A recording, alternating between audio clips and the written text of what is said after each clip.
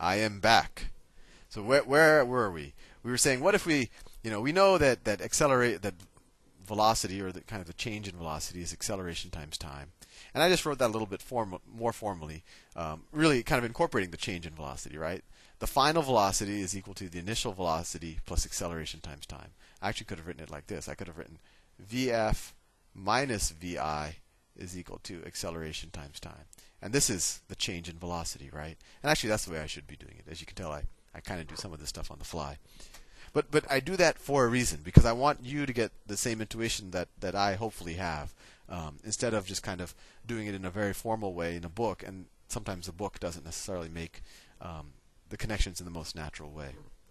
So this is going straight from my brain to this video, and hopefully into your brain. So these are all ways of saying the same thing. I actually should write this as change in velocity. The change in velocity. That triangle, or delta, just means change. So the final velocity minus the initial velocity is equal to acceleration times time. And the average velocity, we should just figure out, you take the final, you take the initial, and you average the two, is equal to this. And then I said, well, we know what the final velocity is. This is the final velocity. Right. The average velocity is this.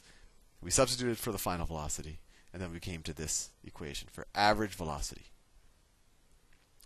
And then before I almost ran out of time, I said, I'm going to take this formula for the average velocity, and I really encourage you to just play around with these formulas yourself and derive it yourself, because it's going to pay huge rewards later on when you forget the formulas on your exam, but you can work it out anyway. So we have this formula for average velocity. Let's substitute it back into this. So we can say that distance is equal to the average velocity. Well, that's this. Vi plus At over 2 times time. And if we just distribute that t, we have the initial velocity times time plus acceleration times time squared over 2. So distance is equal to the initial velocity. Let me draw a line here, not to confuse things. Distance is equal to the initial velocity times time plus acceleration times time squared divided by 2. And sometimes a physics teacher might just teach At squared over 2. That's sometimes what people memorize. And that's because a lot of these projectile motion problems, your initial velocity is 0, especially when you're dropping a rock. So if your initial velocity is 0, this term would cancel out. And if you do that last problem that we just did, using this example, you'll get the same answer. Where, what did I say? I said, we're accelerating with gravity, so A is equal to 10 meters per second squared. And then time is equal to 2 seconds. And then initial velocity is equal to 0. So let me make some space here. So the distance is equal to the initial velocity 0, so this term just cancels out, plus acceleration 10 meters per second squared times time squared.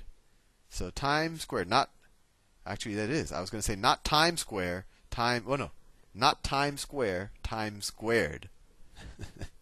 Maybe someone should create another square called time squared. But anyway, you have 10 meters per second squared. That was a bad pun. But times time squared. Time is 2 seconds. So it's 4. And since we squared the number, we should also square the units. So it's 4 seconds squared. All of that over 2. And like we learned before, well, 10 times 4 divided by 2 is 20. And then we have second squared in the denominator here, and we have second squared in the numerator here. They cancel out, and we're just left with meters. Actually, I'm going to leave it there for now, and then in the next presentation, I'll explore some of these mechanics even further. I'll see you soon.